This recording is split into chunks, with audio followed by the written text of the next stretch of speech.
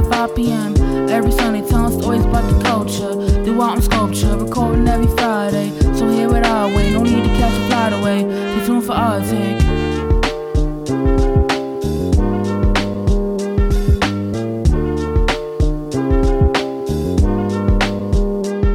We on it after dinner conversations, conversating, talking about our black vision. We on a mission to spread the word of our people. See us as equals, and time to step aside. We on a sequel, you can catch us at 5 p.m. Every Sunday, telling stories about the culture. Do art and sculpture, recording every Friday. Look, every time I hear that intro, I'm like, yo, let's go. And then y'all don't match my energy. And I don't the crazy thing, yo, What do you mean? My mouse froze. I was about to throw the air horns, and my mouse pad, I don't know why my hand automatically went to my mouse pad. It just wasn't moving. It's been a long semester for your laptop too. Like I think my laptop's actually just been working overtime, to be honest. I've never had my laptop work this hard in its life, and congratulations to it. But it's been after it shut down with the PS5 thing. I feel like it hasn't been the same. I feel like I need to just get a calm reset on my laptop. So hopefully I can get that going. Did y'all try? Didn't Walmart do another one the other day? Another release? Corey. Them bots came like a thief in the night. Not even in the night, daytime. Corey, we were refreshing our pages at 2:59 on the 56th second. By the time our page refreshed at 3 p.m. on the first second, it said sold out. Wow. Mathematically, that doesn't make any sense, Corey. That means within a whole semi-millisecond, all the information was pressed through and every PS5 was bought.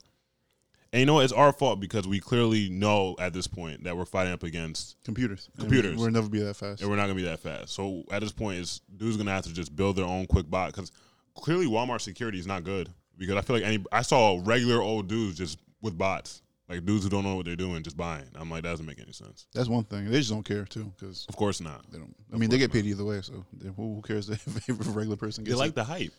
Yeah. They like the hype. They definitely like the hype. So. But hey, so what I'm hearing is y'all don't have PS5s. That's exactly what you're saying. 100%. Now remember, I'm copping the PS5 for I was copping it for somebody. So I'm trying to increase the odds because clearly it's a numbers game at this point. So it's like 4 or 5 of us all trying to get it for one person. We all failing. So y'all getting the finder's fee? Huh? You getting the finder's fee? Nah, I'm a good brother. I let it rock. We charged it to the game. So need more men like him in the world. Nah, I ain't get one. I mean, if you didn't get one and you battling bots, you might as well just be patient. I think after Black Friday, they'll be like every other system that ever came out. It's gonna be available. Yeah, it's gonna be widespread. People not gonna be rushing for it. Now, if somebody was reselling it, I would charge a finder's fee. But because they're actually gonna keep it, I don't really care. But the crazy thing is that people are actually buying the resales, which is I still can't fathom. Like I know quite a few people who've copped digital versions and resold it on StockX or eBay for $900, and people have bought it. And it's like they don't have discipline. So that's the resale value right now, not like $900 $1,000. Yeah, pretty much. It's $900. Double the value of the actual device, plus the tax, but shipping too. Yeah. So it just I don't know. It doesn't make any sense to me personally, because at the end of the day, what are you really rushing to play? At most, maybe 2K, right? If you but no, they have some good games. Yeah, but I mean, if you're trying to play with friends, no one has it. You know what I'm saying? Nobody has it. And even though games that you could play on, they're still cross-platform regardless. So I feel like FIFA's cool, Madden's cool, but 2K is the sports game that you really play with people. So if all your friends don't have 2K on the next gen system, I just don't know who you're playing with. You're playing with everyone else who got the next gen, but not your friends. I mean, most people probably won't even have it until maybe early next year too. So, yeah. For all the people who don't play games like Corey, God bless y'all. Y'all saving money, saving stress, saving time, sleeping peacefully. Facts. I'm mad on the internet like all of us. Not looking crazy on the internet. That's the thing. Yeah, dudes be upset. I was upset. I ain't gonna lie. I was disappointed because I just felt like it was a waste of my time. I couldn't get it. I just feel like PlayStation dropping 10 every time. Come on, bro. I don't understand. You was building this up for 6-7 years. How many little trailers y'all drop? You couldn't make 2,000 and just have them out there. You couldn't do a back order. I don't understand. It doesn't make sense to me. But I'm not an economist, so what am I to say? Screaming. Supply and demand, man. They want this. I don't know. It's crazy. No, that's wild. That's why we sticking with our Switches out here, man. Get yourself a Nintendo Switch. Good luck to y'all. Good luck to the Nintendo Switches. No, to y'all try and get the PS5. I'm gonna get it. I mean, it's gonna be my position happen. eventually. It's only about a matter of Being time. patient. Yeah, You know what I'm saying? I'm gonna chill. I'm gonna chill. But I ain't, my cousin was talking about doing it for Black Friday. I'm not trying to fight nobody's son for a PS5. Like that's the thing. I don't think it will be that bad. I think they're doing some places might be doing it in person. I don't know. I don't know what the policy is for Black Friday anyway. No, I went for Black Friday shopping for the first time last year, and it wasn't even serious. I just went to Walmart because they had a Mario Party game half off, and Switch games are always $60, so I just went and copped that. But like I was in line for like 20 minutes. There was some people mad hype behind me, ready to get a TV. They got a little antsy. I looked at them, they calmed down, and we went right into the store. They got a little antsy. Yeah, they was like mad excited. I kind of felt like they was getting too close to me. I just kind of looked back like, yo, we're getting in. They'll probably have your TV. We're near the front of the line. Like, come on. Like, don't. What time did you get there? What time did you get out there? I think the doors opened at, I want to say 8. I probably got there around 6:30. And like once I got there, that's when cars started coming in like fleets. So I had my brother get out the car and go stand in line while I park, because that's what moms teach you what to do. Somebody got to go stand while somebody else parks. Yeah, do two things at once. So now I got there, and I know no one's gonna be like, "Hey, he's cutting." I'm 6'4". We're not doing that. So I just hopped back in the line and stood there, and I was chilling. But once the line started getting long, they started putting the gates. But that don't mean nothing. That's like the Yukon food truck line where dudes just... Oh, don't get me started on that line. Dudes just moving to the top no matter what. Damn. That's really throwbacks. Well, outside of our depressing consumer news, some good things that happened this week. We had some good black culture happen this week. Thanks. If you wasn't on Twitter, IG was hard to miss. The verses of the South, Atlanta. Shout out to 6, Zone 6. I think we all tuned in. Most of us tuned in. I think you missed it, right, Corey? Yeah, but I got the recap. Yeah. Young Jeezy versus Gucci Mane, man. That's pretty much our childhood right there. Facts. If you was listening to Southern rap, it was hard to miss them though. I don't know. No. You especially can't miss Jeezy's impossible. Yeah. He was with every big rapper, especially Jay. You couldn't miss Jeezy. You tuned in, Steven? You watched it? I watched half of it. Right. Yeah. I want to say I watched not like a first half, second half, but I watched like total minutes, like half of it. I think I jumped in like 20 minutes in, and I watched it for like almost close to an hour, or listened to it more than watched it. And Gucci's a troll, man. Like we knew this. Like this is trivial, but like Gucci knows, like he knows what buttons he's trying to press. And Jeezy was honestly chilling. Like they both had like their little throne seats, like how the verses do it. And like Gucci's up, look at him, word for word, all his disses that he did Jeezy, and Jeezy's just sitting back like.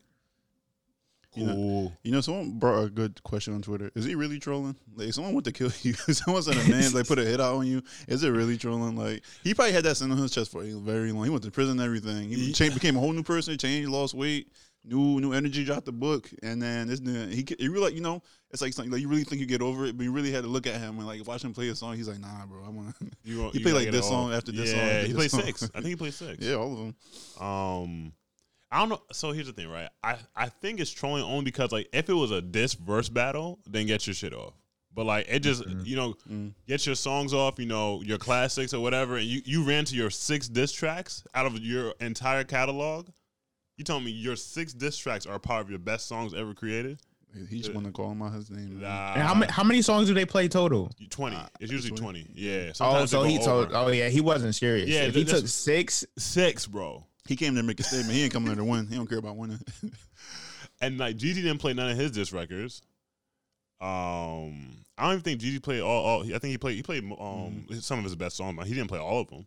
So it's like Jeezy came in. He came in with a plan at least. But Gucci Mane came in like, nah, I'm gonna get this off first, and then I'm gonna play my songs. I heard on the radio today that Jeezy was inspired to do it after King Von got murdered, like last week. He said that he had a call from Lil Durk, and then he just felt like he needed to put what he had, the big him sending the man out to Gucci, put that all behind him. Trying to squash the beat, not only just for him himself, but also send a message. Exactly. Because he had Mo 3 die last week. You had Boozy get shot. You had Benny the Butcher get shot. And this whole thing. Get shot in Houston. So it's been a lot of violence coming towards rappers these days, and no matter what people say, where people come from, I feel like at the end of the day, like no one really wants to see that. No.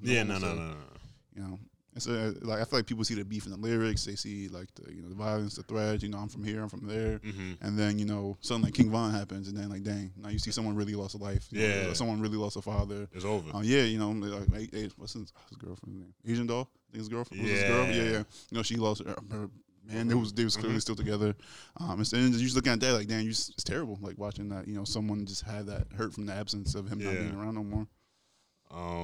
I think also, and I don't know if this is even direct pressure, but I know T.I. had put out a statement talking about, y'all keep y'all city beef in y'all cities type shit. Yeah. Essentially, that's what he was saying. And I don't know if that necessarily put pressure on Jeezy, Young Jeezy to reconcile, but I think it was kind of like T.I. being, that dude in the South, that dude in Atlanta is like, somebody got to step up. Yeah. Self-appointed spokesperson. Spokesperson of Atlanta. No disrespect to Atlanta or T.I. Somebody had to step up. Out here. Someone exactly. Catch the clip later trying to say something about me. Man, let them be all right. They're not going to catch something. But I think Issa also in playing the diss tracks and even that T.I. statement, I think some of it is just a reminder that, diss tracks can happen without violence happening, right? People could tweet without violence happening. I think, especially in this past week, we've seen, not saying that all these things are correlated to diss tracks or people saying wild stuff, but we've seen it come to the worst level in terms of people dying and losing their lives. So I think it sometimes it's better to see like, yo, throw a diss track on and sit back and listen to it, right? Throw a diss track on, the other person going to do a diss track. Y'all going to go back and forth. Somebody going to win, somebody going to lose. Let a diss track be a versus battle, right? And don't let a diss track, cost somebody their life. So I think sometimes it's good for me when I see hip hop. That's why I love battle rap, right? Because you battle and you say stuff about the other person and y'all shake hands and y'all go home for the most part, right? Yeah. Once or twice you get dudes upset, but that's exactly. Yeah. Water under the bridge. That's a great example. I was gonna bring that up too. The battle rapping, because like that's like competition, and sometimes competition get aggressive. It can get nasty, but it's competition. At the end of the day, you're doing it to declare some skill over someone else. And like to your point, Steve, you don't want it to be something where you actually like. I think that's what hip hop as a culture learned after the '90s, after those Tupac and Biggie, like or you see what happened with Death Row Records. Like at a certain point, it's too much. Like we don't want everything to be like this. That's maybe why I feel like rap kind of went a little bit more commercial when we was growing up, and people really went to that. I mean, I think Jay-Z set the best example for it by taking his success as a rapper and then going into business. Yes. And with the Rockaware and the Rock Nation, and then he's still going now with the sports management and everything. And then everyone else does it now. And then Kanye went to fashion now, and like they really went and branched off past hip hop, which was important. And say that it's bigger than just like the violence or like the beef. Honestly, no, I agree. I was gonna ask y'all, and this left my mind, but ask y'all in terms of like we've seen a lot of versus battles. What is there a versus battle you're waiting to happen, or it's not going to happen, but you want to see outside of Jay-Z and Nas? I think that's the given that everybody. I wouldn't even want to see a Jay-Z Nas because Nas is my favorite, golden age ever rapper. But I think Jay-Z just has more hits than him.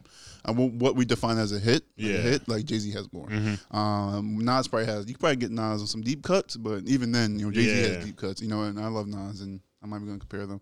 But I do think, to that point, I do think that I would have wanted to see a versus between, like, very contentious or, like, highly debated rappers.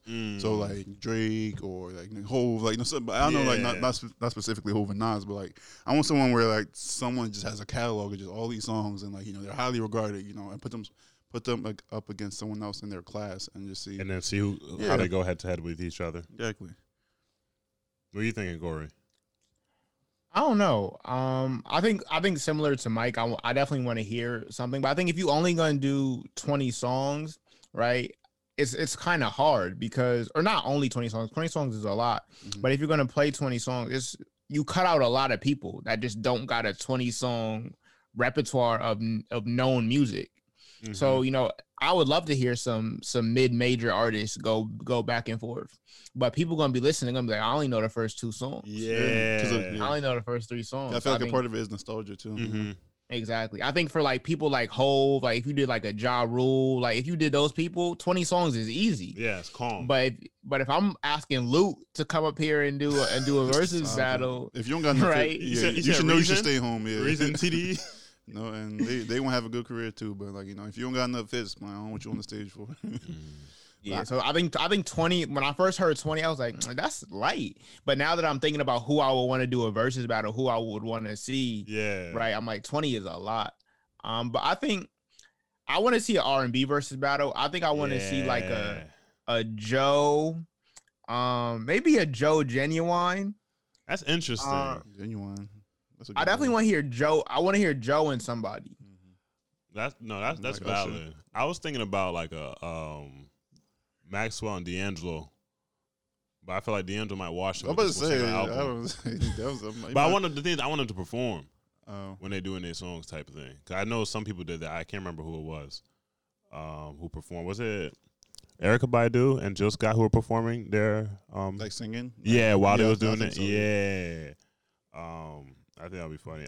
Dudes talked about Boys to Men and Jodeci doing one. That'd be good. I definitely want to hear a next Jagged Edge one too. Yeah.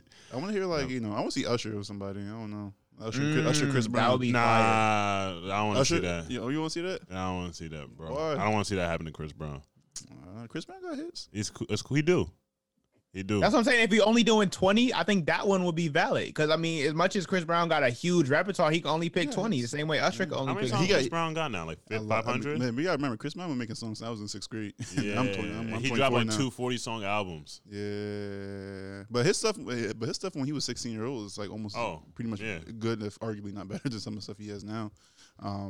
So he definitely has a range, a very large range. Mm-hmm. And Usher just got the hits. Dang.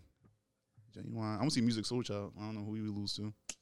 Versus the Dream. But I don't know who he would go up against. He could go up against D'Angelo. Yeah.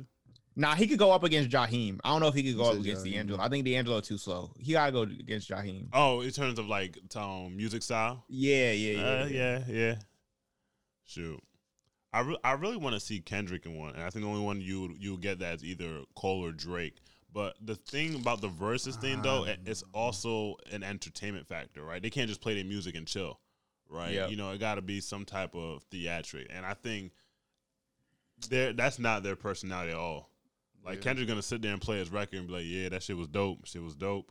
And then he's going to play his next record. And Kendrick has a BT Cypher type of vibe. Yeah, Young Kenny. I don't know. This is the thing, though, because, like, what people consider as a hit, I don't know if Kendrick will win. Hits, like, you know, that's valid. But we're talking about song for song. That's different, but like that's a different type of verses. I think, even both of them having hits, I feel like that type of versus battle, like that's like a lyrical bag type of thing, bro. Like you're not coming to that versus battle to hear like hits, like maybe the first, like your favorite 2 or 3 songs for each one of them, but then you want to hear that smacking feature, you want to hear that the Heart Part 4 crazy freestyle, like you want, you know what I'm saying? Heart like Part 2, exactly. Like you're here for that. Like you're gonna get your what you call it, Money Trees, and what you call it, J. Cole, what you call it, Tale 2 Cities, Tale 2 Cities, Get Off My Dick. You're gonna get those, right? But you also want like False Prophets. Like you want when dudes was really in this like calm lyrical bag out here sampling Joey Badass as MF Doom. Like you want those, and I feel like that's like a real chill versus. Like it's not gonna be entertaining like Gucci and Jeezy, and that's cool. But I would like to see that. But I'm also like biased because I really like R&B and like lyrical rap. So I just know it won't be entertaining. I just feel like I'm listening to a playlist. I'm like, I like that song. Yeah, all the hip hop purists in there, man. Yeah. So I got one question. Go ahead. Do we feel that from like the female R&B standpoint, so like the SZAs, the Aries, the Hers, is there enough catalog for these people to do a versus like anywhere in it? I'm trying to think. I don't think so. That was what I wanted to go to. If you reduce it, maybe not 20. Yeah, like maybe 15. Because I was thinking about who I wanted to see her with, and I couldn't figure out what would be an appropriate matchup for her. I think her might have some matches, but they don't have a catalog. Like the people that I'm thinking, like they did Mariba, like there's like the catalog. No. I mean, at most you could probably do SZA, but they're running out. SZA's running out after Control. If we're being honest. Yeah, she heard like her Z. That was an EP though. Yeah, there's some good songs on there, but because you have to remember, like we talking about project, we're not talking about the whole project because not every song on your project was a hit. Yeah. So we're talking about the high quality songs off those like selective projects. Mm-hmm. Because even if we bring Lauryn Hill back, like what's she gonna do? Just play Miseducation? Oh no, she playing the score. She have to play Do Up like 3 times, bro. Anything from the Fugees is hers, bro. Oh yeah, that's true. So she's wiping the floor with dudes. Oh la la, come on, that's gone. But yeah, I mean, Fugees. That's true though. I don't know. Yeah, like there's certain people I feel like they're just in a tier, and I don't know who I'll match up with again. I might just listen to your music. It's like a self versus. Y'all think Nicki Minaj could do one with somebody? No. Is there any rapper out there? Not even just women rapper. Oh, rapper, in general? Yeah, rapper in general. I feel like, it's tricky because if we're doing it off like music and things people produce and all that other stuff, you could say Missy Elliott if you're moving it away from just women. I think her in The Game would be good, to be honest. The Game? Yeah. That's just me, though. The Game do have some good songs. The Game got excellent songs, and he got a classic album, in my opinion. Which one? Huh? Which one? Documentary. Oh, of course. Yeah. I wonder why I asked it. And even Jesus Piece is an excellent I was album. about to say- That's, one of my favorite albums. That's probably low-key my favorite album. That's from the song. him. That's the one that Ali Boombaye. Yeah, Ali Boombaye. He got the song with Kendrick. I know you're talking about. You know what I'm talking about. He got a one with Pray with J. Cole, and then he got a song with Pusha. Oh my God! Yeah, I think he had Meek on there too. That's the song. That's the album that was on on Fox News. He had Jesus with the attire on the thing. Oh yeah. I'll never forget that when I was a kid. Yeah, white people were in there. They were in. Yeah, that was Scared Now. First Yeah. song. Yup. Ali Boombaye, Jesus Piece with Kanye, Church, Trey song. Now that's Name Me King and See Me Evil. That's what the songs that was leaving me. And then Celebration. I don't really care about that song. But I don't sleep on the Game. But what about Lil Wayne? Y'all think somebody can match it with Lil Wayne? it's difficult, damn near impossible. Yeah, it's definitely difficult. It's the sample. It's hard because I'll say the same thing for Hove, and I don't even know like what a verse with them going against each other would even look like because it's still kind of different to me, like in terms of like music style and stuff. But I don't think Lil Wayne has anybody in his class in that regard. And the fact he has that many mixtapes and albums, And they're quality. like They're he could quality. pull 20. He could have 2 sets of 20 songs and probably beat most people. I said, depending on who he going against, he can take their songs on their beats, and that just be disrespectful. Yeah, and the verses right there. Yeah, so I don't know. There's people like Kanye, Wayne, and Hove are my like definitely like 3 where I feel like they're really unbeatable. Drake not in there? I think Drake's bubbling, but he's like I feel like if I put Drake against any one of them 3, I feel like Drake's losing. In my opinion, I agree. because you know what I'm saying is I don't I just don't know who you're being, and I think one of the things people sleep on with Jay too. Jay has mad verses. Jay could pull his verses with Beyonce. What are you saying? You're not saying You got half nothing, bro. a Jay Electronic album right there. Come on, The 4 it's songs. not. We not matching up. I don't think. But if we talking about hits, I guess Drake. He could be the 4th, bro. But if I'm thinking about the verses, I would want to see where you got to have the hits and you got to have the lyrical content and you got a production. So what do y'all think? Someone said that Drake makes hits, but his hits aren't always good songs. And that might separate him between like a Wayne and Kanye, Hove. I think I can agree with that statement. Yes, like Just for him, I feel like it's applicable to all of them, low key. Maybe not Kanye. because like for example, like they would say that. What's a hit? What's a hit by Kanye? It's a Good Life. Like Good Life is a hit, but it's also a high quality song at the same time. I haven't listened to Drake recently, but they might say something else for him. But I mean, even if you put like Tootsie Slide in it, right? Like it's a catchy song, but like, Come on, man. look, dude wanted an example, right? No, you're right though. You're right. Yeah, you're I mean, right. it was technically. I mean, I'm sure it sold as a hit commercial. Yeah, I'm sure. but it's not a good song. No, he said left foot slide, right foot. Like literally, it was a line dance song that might have went. I don't know what it went, if it went gold or anything like that, but it was a line dance song. So imagine No Wobble, getting played on the radio, right? That's literally what it was.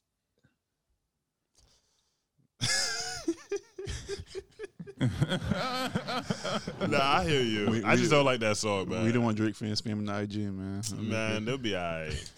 Nah, shout out Drake, man. Keep doing your Shout out thing. Pusha T. I'm playing, yo. I'm not playing, but no, shout out Pusha T though. moving on to Pusha T's a great rapper. excellent rapper. I like this verse in Black Thoughts. Should have responded, Drake, man. He should have responded. He should have. should've. Man, I'll never forgive that, man. That's unforgivable. Right? I'm glad he squashed his beef with Meek. I'm glad they're friends again. Yeah, Meek's just chilling though. I need another album by Meek. It's about that time. I need more motivation in my life. Philly's finest. He would win the verses too. I won't say he's like top tier, like but he'll definitely holds. I mean, mixtapes alone, he got a lot. Yeah, mixing. He gonna bring on Juice Chaser too. Come on. Are mixtapes allowed on verses? Of course. Yeah. I don't see why not. Okay. I don't know. Sometimes people be getting mad and antsy about mixtapes. They be like, I ain't saying nothing about mixtapes. Da, da, da. His a hit, man. I don't hear that from nobody. So, yeah, what we talking about today, Corey, man? Let's switch gears. So every time I come up with a topic, I always got to give the context. Disclaimer. But I was watching a video earlier today, and so Stephen, Mike, and I, we talked about before the podcast. There's a long interview, not a long interview. I think it's an hour and a half, 2 hours, which I guess is long, between Nikki Giovanni and James Baldwin, right? And so they talk about from a male perspective, from a perspective of a woman, and I think I don't know what exactly the age difference was, but there was a slight age difference. And they talk about their experiences growing up and their experiences being parents and their experience, being the breadwinner, gender roles and things like that. And so I watched the review video of that. And usually people that do review videos do it of like funny commentary. So when I saw that, I was like, I gotta watch it. And it wasn't that great. But I appreciated it because the people that did the review, they talked about how times have changed so much. And so even though like what Nikki and James were saying was so relevant, it was still so different. And so what I talked to Stephen and Mike about, I said, let's talk a little bit about what that looks like, right? Like appreciating history and even just appreciating experience, but not being able to fully understand it. Right. And so like the same thing as, Stephen can tell me all he wants about being raised in an African household. Right. I can appreciate it, but I can never fully understand it. And so I think, my first question to you all on this topic is, how do we do that with history? I think history is the biggest thing. I think we're all relative history buffs, in terms of knowing our own history, wanting to learn more, right? It's Mike probably more on a political end, as well. How do we? I'm a politician, bro. People think I'd be studying this, John. Governor Reed. How do we go about like appreciating that? Like, I want to know as much as I can, but understanding like, we weren't there. Yeah, because you always have that disconnect. So, like, for example, for everyone, everyone might are on it. So what we're going through right now, pandemic, world-changing event. There's going to be history studied before this time and then after this, after Corona. And, like, when we have children and when, like, hopefully when it's like, we have vaccine, life is like, whatever life is going to be, but, you're not a threat from a virus. Every day going outside, you can go do what we would say is normal as far as like human gatherings.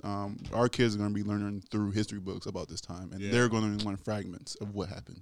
They're going to learn about, our president said this, world has started over here, how do people respond? Like they're really going to be learning through how it's taught, if that makes sense, or if what they go study on their own website. So, we are like, our eyes and a lot of people across the world is being traumatized. Like our lives are being shaped by this, by experiences and feelings and thinking and family people and like people we know, people we don't know, just sheer numbers of, especially from our United States perspective, how many people are just dying every day.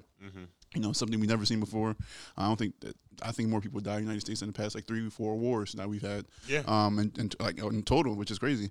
And so I think that disconnect's always going to be there. And when we're trying to appreciate history, like, one thing I learned so far in my schooling is that it's strange that we like when you're at K through 12 education, but it's strange that you teach history in a linear way when it's not linear. It's hard. It's hard. Don't get me wrong. It's hard to teach history. But like when you're trying to teach something that happened, like in the Cold War, there was like something that happened in 1970. Random date. Get me if I'm wrong. But 1971 in the United States, but also in Russia. But also in China, but also in Britain. There's a lot of things that were happening at the same time, and that's a hard thing to contextualize. And that's what we always want people to understand. And that's my first point. My second point is the cause and effect or the chain reaction.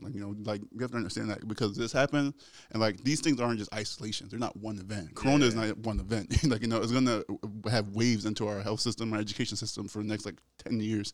And our climate and all this stuff, things have like ripples through time. If if that metaphor makes sense. You know, like if something happens right now, like if let's say like, you know, Steven decides to, you know, drop out of school right now. That's not just Steven drop out of school. He gonna put his feet up. He gonna have financial problems. You know, next year, you know, he gonna figure things out 2 years from now. You know, he's gonna have to find his way to get the house he wanted in 3 years, but now it might take him 7 years. So the only way to appreciate it is like, you have to like, I don't know, I feel like you just have to spend time studying it per se, but you also have to like, something I'm learning to do right now is like really like, to my astrology, it might be the Aquarius in me, you know, I was thinking a lot and stuff like that, but you know, I'm always trying to like, have to appreciate other perspectives on like life and stuff like that, and I'm trying to like, you know, if the only way you're going to really learn is if you like, okay, what I know, like, it's like, I know what I know, but at the same time, like, you know, someone else's experience is also valuable, it's also rich, you know, it's also can contribute to at the same time. And I think that, you know, it's the only way you can really appreciate it if you can see it for what it really is. Don't try to see it and like do confirmation bias saying like, oh yeah, you know, this, you know, civil rights happened in the 60s, you know, they fought for this, so I'm going to say everything that I know about civil rights is just that right now, you know, and it's just what I believe. But you're just doing disservice to yourself, like, you know, to what and you even trying to apply that in real life is never going to make sense. Like, you know, it's just, I know, it's just like I feel like it's just a problem, you know. And I think that's the only way, Corey, to like really like appreciate something. You have to be able to connect those dots and like, you know, step outside of yourself and like, you know, and just see the world for something bigger than what you are. So to tackle Corey's question, and Mike, you harped on this as well. This idea of how we're being fed our history, it's kind of what first makes the appreciation part hard, let alone the understanding, right? Because we're fed history in this vacuum. Because we're fed history in this vacuum, sometimes even with very like bare minimum context, it's like the way we deliver the sequential parts of history. It's almost like the solutions that exist to us is common sense, right? Like, you know, Mike's here. We argue about, you know, the flaws of Reconstruction and the end of the Civil War all the time because it doesn't follow like the path of history, right? It doesn't really make any sense. And I'm not gonna like go down that path because we went down the path like yesterday and other days. I do that with my boy all the time, but it's one of those things where like, you know, okay, in this point of history, like, you know, y'all came here, y'all did this, and it looks like it worked, right? You have a reference point of something in history that's important and works, but you later in history don't replicate that or improve upon that model, and you have a worse result. And it's like, who was there? Who was making these decisions? And you know, people tell you all the time, like, oh, these are educated scholars, these are presidents, these are world-renowned generals. And it's like, yeah, but these are bad mistakes and very, very simple ones to overturn. So I think the appreciation part comes, I think, sometimes in the context of you understanding your knowledge of the world as you know it, right? Like you can understand, you know, the benefits and the repercussions of certain actions, how people exist in different environments, different economies, and even different cultures, right? To an extent, to what you know. And you can appreciate that, but you can also not understand in the sense because this information is not, you know, always new, right? You know, us understanding, you know, the struggles of Black people, us understanding the flaws of capitalism, everything else that we've talked about and people have talked about over the last few weeks, months, years, centuries, etc. You know, these are known things, right? So it's kind of like, you know, how are we just keep going into the wheel when we have the information in front of us? And I think that's one of the challenges I have when we're looking at the civil rights movement and people protesting is I understand, and that's not more of not appreciation history, is not understanding how people don't take what was happening in history and apply it to real life, right? Or adapt it for current events. And I can elaborate on that further, but in totality, I think the appreciation understanding comes when we're able to look at our own context of how we understand the world and see like, okay, maybe they didn't have this knowledge, and I'm glad I did, but there's still a way they could have gotten to where I've gotten. And I think that's where the hard part gets to us at the very least. Because I mean, the last point is I was just going to say, like, if you see our peers, you know, the way we critique millennials, baby boomers, you know, we come for throats, right? Because it's like, this is very, you know, we're 21, 28, whatever, 23. And we're like, we know this. How come y'all didn't know this, right? So.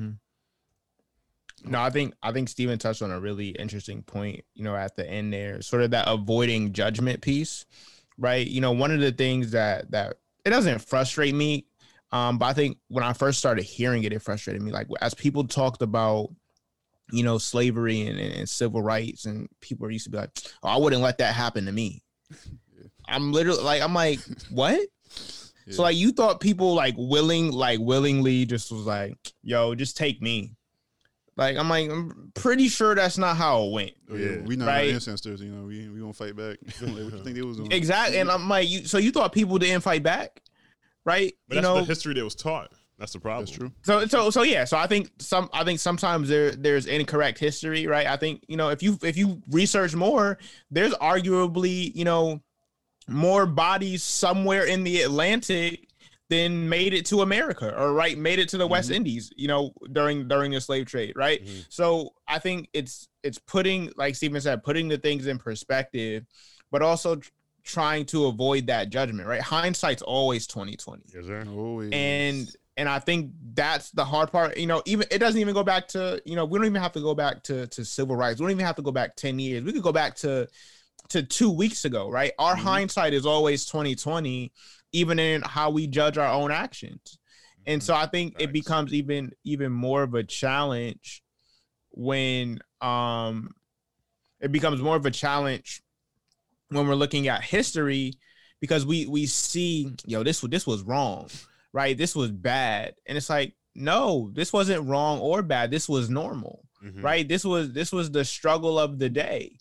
And, you know, and they dealt with it as best they could. So one of the things in the interview, and, you know, you all have seen the interview, so I'm not spoiling anything, was when they talked about the typical Black man going to work and having to sort of put on, you know, this code switching facade. Yeah. So Nikki Giovanni was saying, you know, lie to me at home as your wife or the mother of your child, lie to me the same way you sort of lie to your boss at work by putting on this smile and putting on this facade.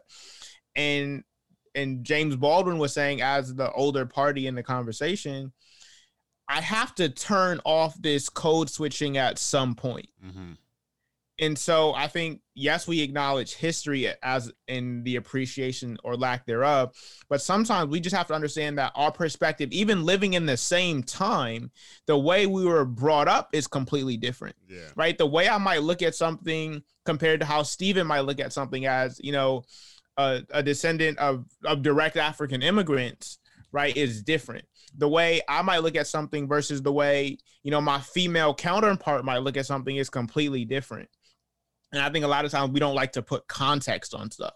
We just love saying, you know, what's your opinion? It's like, that's why I put context on all my topics. Because if I throw out the topic and I don't put no context, then you leave too much for interpretation.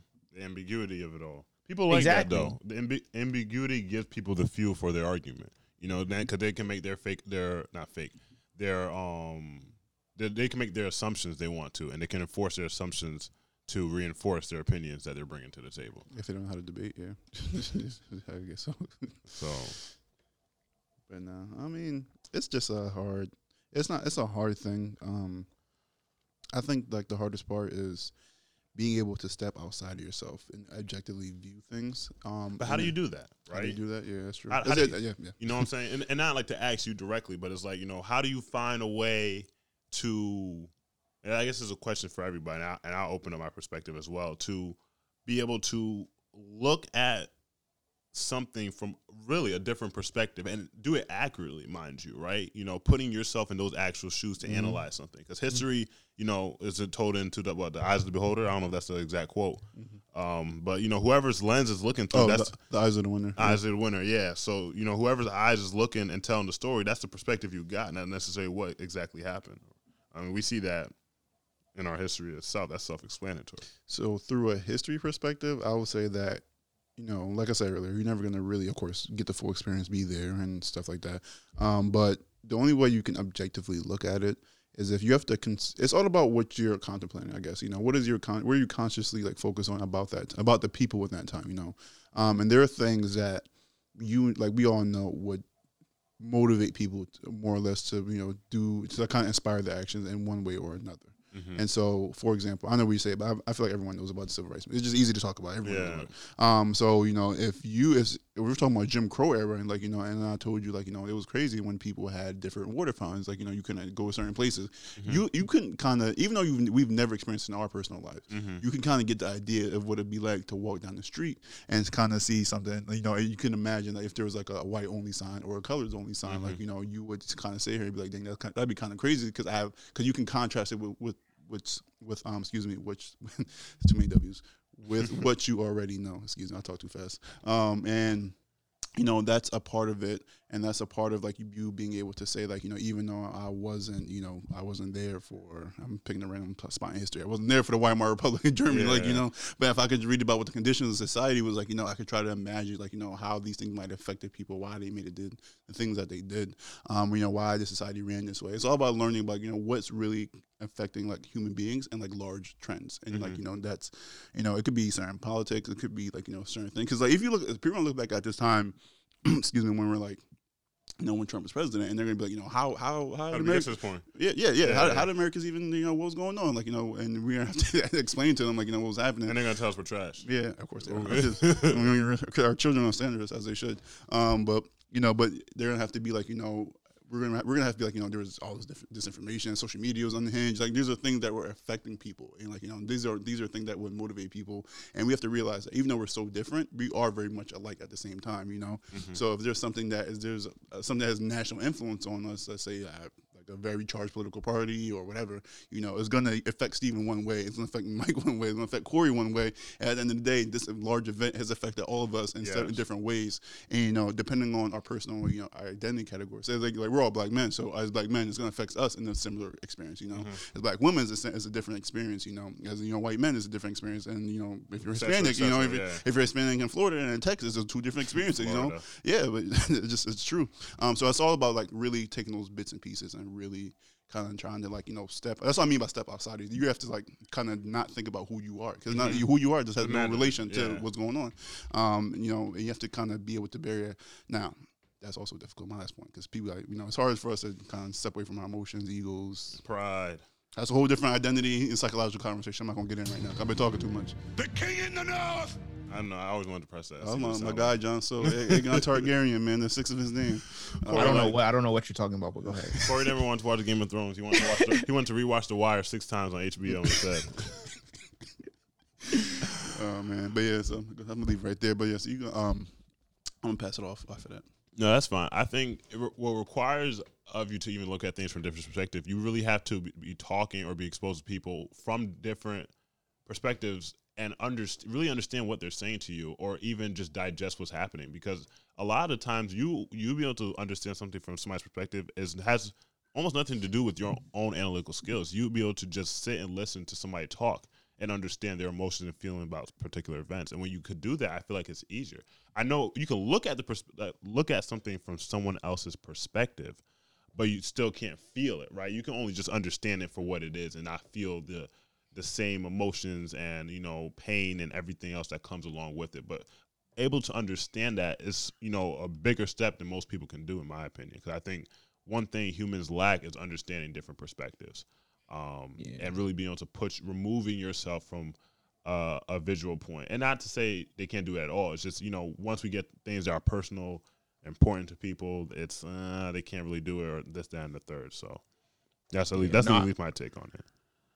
I think y'all both brought up like the point of, you know, listening, but I think, you know, asking questions, right? I think a lot of times we take what we're fed as enough, right? And so I think, you know, for me, the other day, we have some stuff in our house from my aunt that passed away, so we have some stuff left over, and so it's a lot of antique stuff. And so the other day, my father and I went to an antique shop, you know, to try to see, you know, like what we can do with this stuff.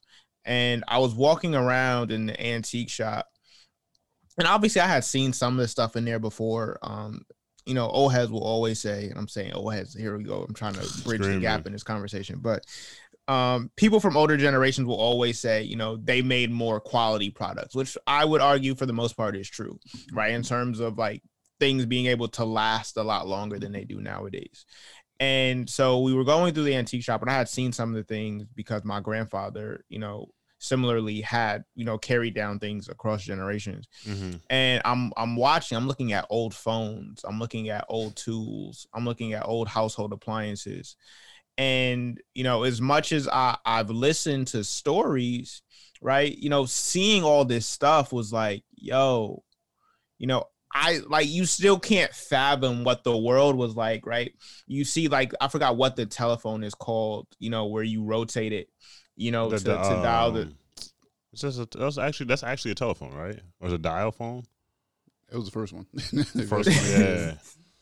And so, like, I'm seeing this, and I'm seeing a gramophone, which is what you crank and you play your records on, and so I'm imagining this world that I still can't ever fully picture, right? And so I could go, to my grandmother's house and say, tell me a little bit more about that, and I could ask these follow-up questions, but there's always going to be that little piece that I just can't get. Experience. Right.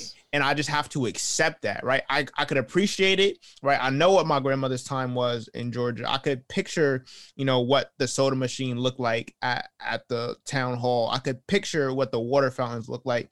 I felt some of the signs that hung up there, right? I could see what her cranking the gramophone to put on whatever the record of the day was at the sock hop or whatever they called it.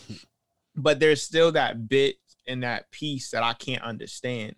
The same way, my nephew will never fully understand what it's like to have to come home at the end of the day before you were able to call your friends. And you had to hope that your sibling wasn't using the house phone, right? So, like, there's always going to be these bits and pieces that are never fully there. And I think a lot of times we wrestle with that because, like, oh, I know what it was like back then. No. Because the bits and the pieces are what matter. The same way we talked about this pandemic, right? The history books will tell you, who died, which day, how many people died, but it won't tell you, what it was like to wear the glove, just to open the door. Yeah. Right. Or, making sure you elbow bumped people instead of shaking their hands. Right. Those things might be in video, but if you don't do them, then you don't know. Yeah. That's kind of sad, though. I hate not dapping dudes up anymore. That was a good pat. Giving people hugs. It's strange greeting people now. I don't know what to do anymore. I'd be like, sometimes I elbow, sometimes I low-key forget. My hand comes out for the... And it's worse because when I forget, I know the other person forgets, too. Because then I see them reach over. I'm like, wait, we're not supposed to be doing this, yo. I was going to say, I just greet dudes. I think you brought up a great point about asking questions, though. I think that's where... that's just where, like, your truth goes, I think that when you ask the questions, and that's when you're looking to connect the pieces, like, that's when you're looking to, like, bring the whole picture together. You're looking for, like, the missing, like, Corey, you sitting down, ears open, can you really try to understand what's going on, and you know that ambiguity in your mind can only be filled with information and knowledge, and you're going from one of the best sources, which is, like, someone's own experience, because that's always truth in there too.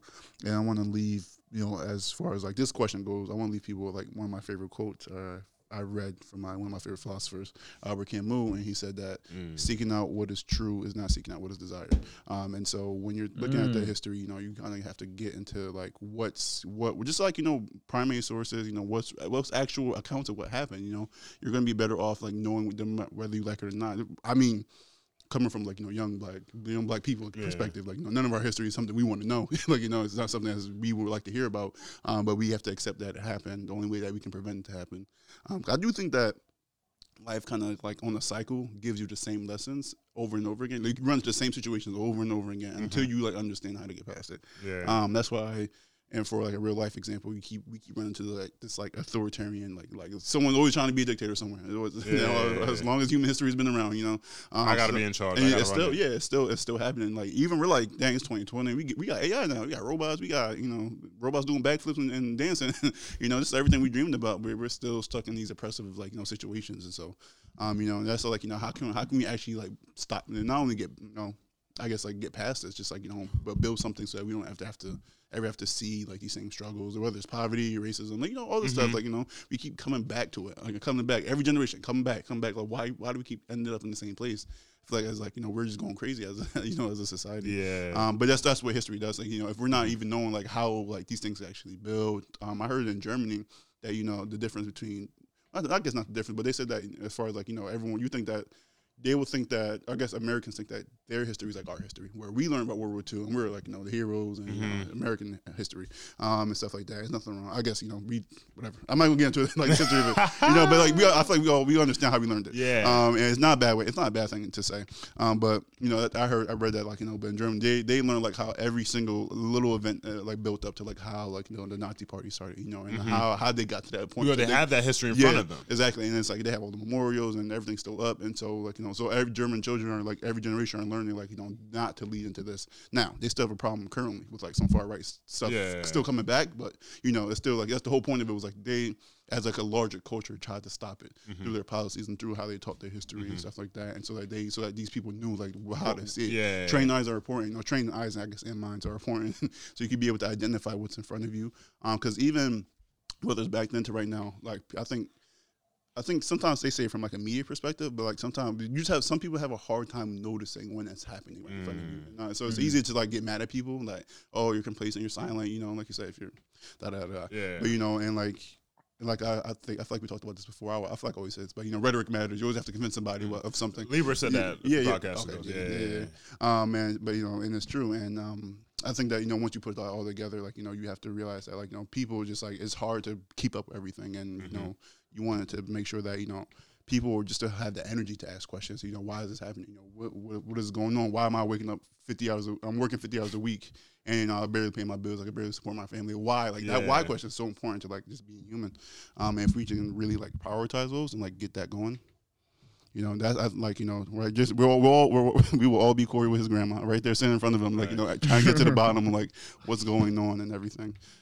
So I think that's a good point. But like we keep saying, that's just not easy. It's not easy at all. And then like if you don't see it be an example for people in like leadership, toss it. You know, the best way to convince a human is to put the example in front of them. And if they're not seeing that, it might as well not exist. You know, unless them to go out seeking. Yeah, exactly. It's not applicable to life. You know, it's just an idea. Conceptualizing ideology. So that's valid. I wanted to put in a quick comment before we went down this route. What Corey was saying about the music, because it reminded me, you know, how much people kind of like sometimes discredit music that they didn't grow up with, or like actually listen to it in live time, right? So, like, you know, when dudes are talking about, you know, KRS-One and, like, OG hip-hop rappers, they're like, oh, this is okay, but these beats are trash. You know, this, that, and the third. These guys couldn't do it, you know. And I don't know who it was like Lonzo, who said, like, Future was better than Nas or something like that. It's like a few years ago. I might be tripping. I don't think I'm tripping. No, I remember you're not tripping. Somebody said it. I just can't remember who. It was Lonzo. Yeah, it was Lonzo, right? And it's kind of like, you know, somebody hearing that, Future better than Nas, that's borderline blasphemy. I feel like you should be condemned for that. But I'm playing, but I'm not. But it's like one of those things where, like, you know, this person hears the music, it's not relevant to the culture they're growing up in. You know, it's not the same style of music, and they're like, okay, this is a legend, cool, but this guy makes music that we all listen to, and it's relevant to what we're doing, so he has to be better, right? And it's not necessarily true. It's like a bad sequence of events to the conclusion, but to the point of Corey's talking about, you know, his grandma's telling him about his music, the music. She got the old gram machine cranking it up. Like, we get all the way to the point where we even hear the music, but we don't get that point when that music's live on stage and we dancing. Or, you know, we live at a function, somebody's by it cranking, making sure everybody else can be grooving and everything. You know, we missed that last portion. And I think that's relevant to almost any industry. You can apply that to sports, you can apply that to music, you can apply that to history, politics, whatever. It applies in all, I think, facets, but the applicability is different, right? With sports, it's different than it is with music. You know, with writing, it's a bit different than theater, et cetera, and et cetera. So I just wanted to harp on that briefly. And I guess we'll talk about that more in depth, like music or sports at a later time in that connotation. But I didn't want to go too far, of course. No. And I don't know if we wrapping up. I'm not sure what the time is, but we had like 54. Yeah, we should. Okay. Yeah. I mean, yeah, we can move. I just want to say one last thing real quick. I think the one thing that I learned, and I think, you know, Mike and both Steven talked about it earlier, we're at a time where never before, like, you can do some of the things that we're able to do. I think when it comes to history, when it comes to varying experiences, the key is to challenge and, never fully accept, right? It's to challenge and continue to ask a follow-up question. So, now people, like Mike said, there's a different history taught in Germany about the same experiences that these global experiences, depending on what country, right? How you learn it is different. So if you want to learn a multiple perspectives, go to the other country. Right. And I'm not saying you have to go and, enroll in German schools or anything like that. German university. But we have this access that we never had before to do some things that we never did before. Like I've traveled abroad to understand an experience that I would have never fully understood in a book. Yeah. Right. Because I was able to touch it and write those little itty bitty pieces that the book can't mention. I saw it, right? I tasted it. I smelled it. Because, it's like Stephen was talking about, these societal elements, as Liebert said, this socialization, it matters, right? What you eat matters.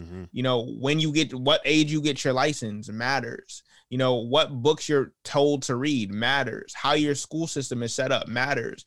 And these things vary from person to person, even myself. Right. There will be a conversation that I'll have with a Black woman about something that I think, we might have a similar outtake on, but I'm going to challenge and never accept. Right. Or challenge and never assume. Excuse me. I'm going to challenge. I'm going to never assume. I'm never going to assume that we have this same exact belief. And then I'm going to challenge whatever the belief is, because I think a lot of times, even if the three of us are in a space, I'm never going to assume, and I'm still going to challenge. So I think a lot of times we might have similar opinions, but I'm not going to assume that, and I'm going to challenge what you say. Yeah, you're giving a very, I would say, like, ontological perspective, like, like the nature of reality and like what life is. And, I think to your point, I agree with you fully, because it's like your experiences are going to shape your reality, but there's not one reality. And that's the hard part for it, like, as humans. And if I'm going to give my final thoughts, I'm going to build off of Corey and to say that I think that this is where, like, empathy plays in. And, like, not only just for your personal life, but just when you're looking at history, and, like, Corey, to your point, like, just seeking out other sources of knowledge, because, like, even when I feel like when I studied abroad and I got to see another young man in a different country, skin just like mine, but he was crying over the same, brutality. Exactly. That I seen too in my own eyes, and then that just creates a different feeling, it creates a different understanding. And, and we have to value, like, how we're all, a lot of us are going through the same things at the same time, just in different ways, in different places, in different languages. And, we just have to be able to, like, connect better as people. Yeah. And it's hard because, like, we have to learn how to better relate to ourselves. And that's damn sure not a cultural thing that we have, at least in the United States wise. We don't care about the effective side of things enough. And maybe one of these days we gotta have, like, a psychological conversation. I don't know what it's gonna be, but I feel like we can dig deep in here. If we can unearth some things about the human psyche. But I'm gonna leave it off right there. Get some empathy more. Just open yourself up to other experiences and perspectives. The only way you'll learn. The only way you'll see life through a different lens. That's a fact. That was good. But get your final thoughts. Are you good? No, I feel like I got my final thoughts first. I'm chilling now. I'm chilling. I want to segue to plug a plug, what you do every week, shouting out new businesses, new products, new anything. Honestly, even podcasts. So what's up? So I'm gonna shout out this dope streetwear brand. I'm still waiting. I gotta get my stuff because I keep seeing it and I'm like, yo, I need to get it. And I'm in slacking, but it's definitely coming. I think I'm gonna get it for myself and definitely some stuff for some Christmas presents too. This dope streetwear Black owned brand out of New Haven. It's called A Hustler's Vibe. You can follow them on Instagram at Vibeswear203. VIBESWEAR 203. Again, hats, hoodies, sweatpants, beanies now for the winter. So definitely check them out. Again, A Hustler's Vibe. You can follow them on Instagram at Vibeswear203. Connect with them on their website, ahustlersvibe.com. I like that. Do you have sweats in all sizes? That's the key, though. Yes, and these sweatsuits is valid. I'm gonna send you the stuff when we get off the pod. I'm gonna order it tonight because I need a new sweatsuit. It's getting comfy. It's comfy season.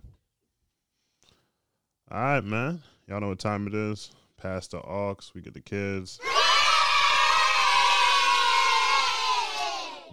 I feel like you and Mike's song are a closer vibe than mine, so I'm gonna go first. All right. I'm gonna go first. I came with some calm shit. I got Ginger from WizKid featuring Burna Boy. If you want make a ginger, give me tea, kokoro. My coach, I beat your love. Anywhere I go, just come up with me, my bum, my love. So they do like a love. If you want make a ginger, give me the kokoro. My body beat your love. Come make a show you my banana. No, they do like bolo.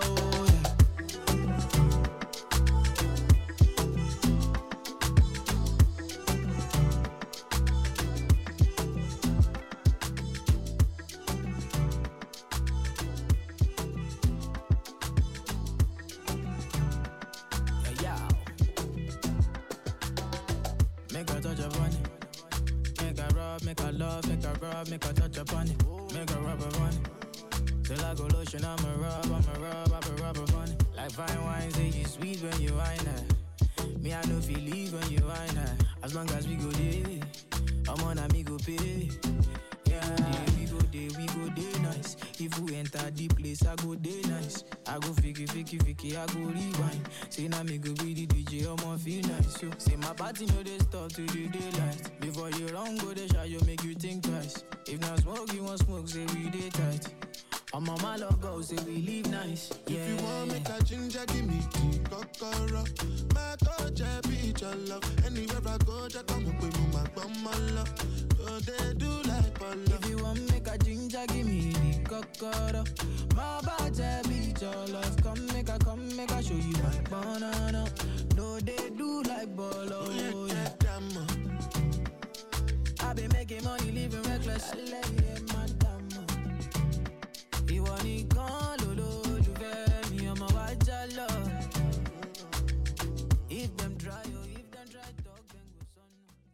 That's Ginger, WizKid featuring Burna Boy off WizKid's album Made in Lagos. Probably one of the best albums that came out this year, in my opinion. WizKid don't be missing, so make sure you check that out. I want to throw Afro beats in mine, but I don't know how to judge whether it's fire or not. To keep it honest, I can't really hear through the accent yet. I gotta really break my ears, and it just I'm not enjoying the song if I can't hear the lyrics. Yeah. So I'm still trying.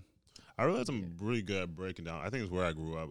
Accents don't bother me from like black folks for the most part. I think I struggle a little bit with European music. But like, if it's like Jamaican, if it's Caribbean in general, unless like it's a really hard Creole that's more French than anything, I can understand them just fine. To be honest, yeah. I think I could understand the words, but I think like in terms of how it mixes with the beat and stuff, I'm like, is this song valid? Right? Like the words seem cool, but like, is this song like a valid Afro beats or or a reggae song? Mm-hmm. No, I feel you. So for now, I'm gonna stick with what I know. Screaming. And there's an artist that I just came across. His name is Zach Zoya. I believe that's how you pronounce the last name, Zach Zoya. The song is called Patience featuring Angel.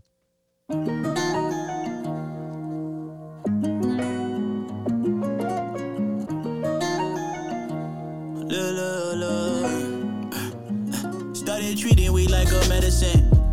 Can't be disrupted when I'm in my element.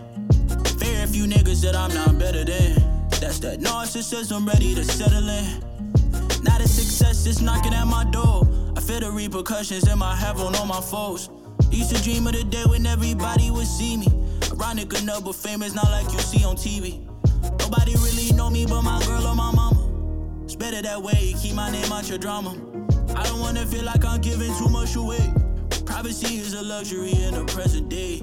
I just wanna be happy, easier said than done. Make the most out of life, you don't get another one. Fucking so good, might make her a little one. Fuck till I turn that ass into Cinnabons. For now it's pogo pizza pockets on a dinner plate. Drink a lot of water, trying to meditate. People from back home call me a for the better. Yeah, every time I think of joy, I lose a little. Tryna fill the void with substances. Not gonna lie, the weight is unbearable. Somebody told me patience, it all gon' pay. I think of joy and I lose a little. Tryna fill the void with substances. Not gonna lie, the weight is unbearable. That's my guy. Well, yeah, that's my guy. I'm gonna call him my guy. Zach Zoya featuring Angel. The song is called Patience. What genre would this fall under? It was for me. Was it? I think it was my alternative R&B playlist. Okay, that sounds about right. Definitely alternative. Say R&B sound like hip hop these days sometimes. But yeah, but to close it off, I found this artist. Just looking at new albums on Apple Music, and so the song I picked, I like his intros a lot. I'm still trying to get into his vibe. But this is "Sucks to Be You" by St. John.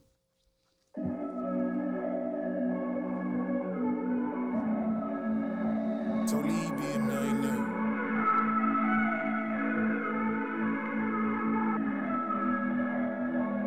Sucks to be you, cause I would've loved you. I'd watch the whole world burn to see you dance. Running through cocktails and jumping through bobshells. I thought we would die, growing old, holding hands. It sucks to be you, cause I would've loved you. I'd watch the whole world burn to see you dance. Jump over bombshells and running through cartels. Thought we would die, growing old, holding hands. The story don't start all great. I'm a gorilla gone ape. I'm just a street nigga tryna make it to $1 million all the wrong ways. I'm running all the long plays. They said I was born the wrong shade. I should've made it 5 years ago, my nigga. I was really born late. I used to carry sticks in my clothes, carry work in my shoes, below the poverty line. What you expect me to do? Running through this life until 21, 22, until I had to make a choice. You helped me choose. She said she believed in me. Just keep on going. Just make sure when you get there, leaving no road back. I said you know who I am, it's the kid from Brooklyn. I wish you still believe.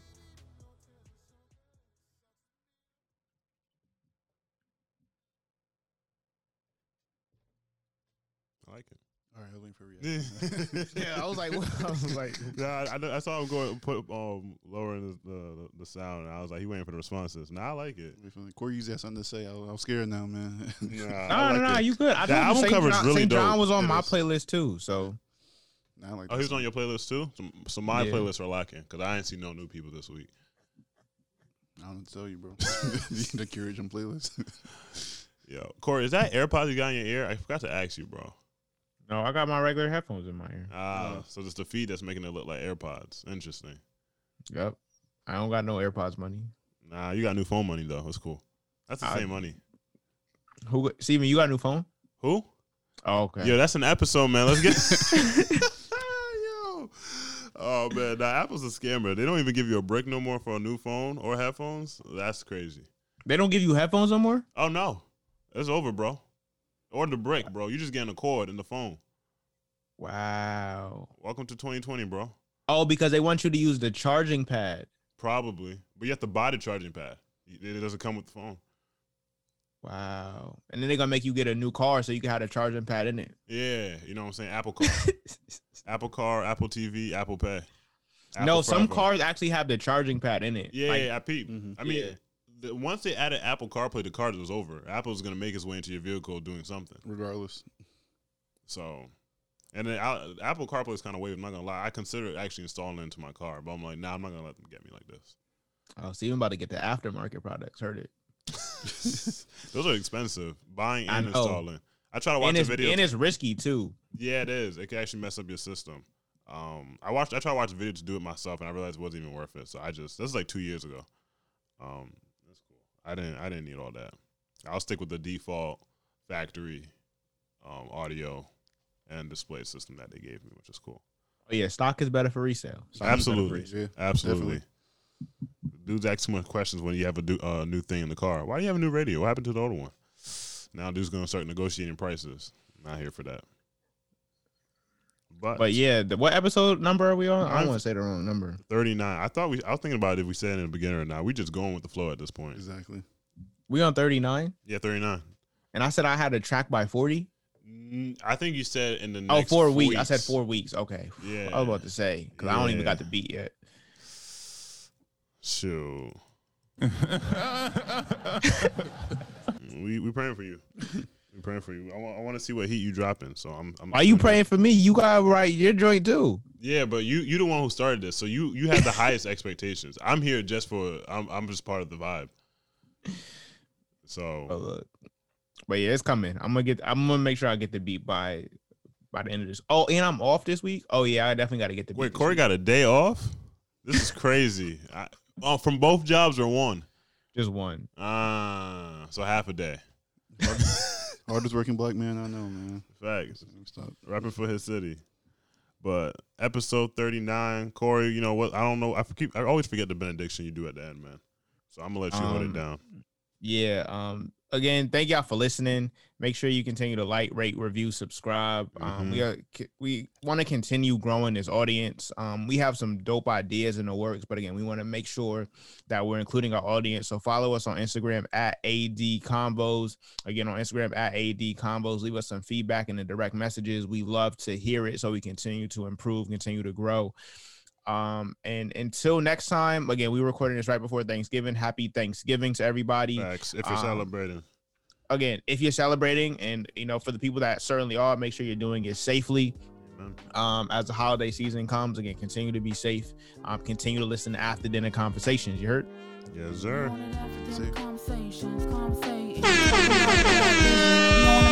Spread the word of our people. See us as equals. It's time to step aside. We on a sequel. You can catch us at 5 p.m. every Sunday. Tell us stories about the culture. Do art and sculpture. Recording every Friday. So hear it our way. No need to catch a flight away. Stay tuned for our take.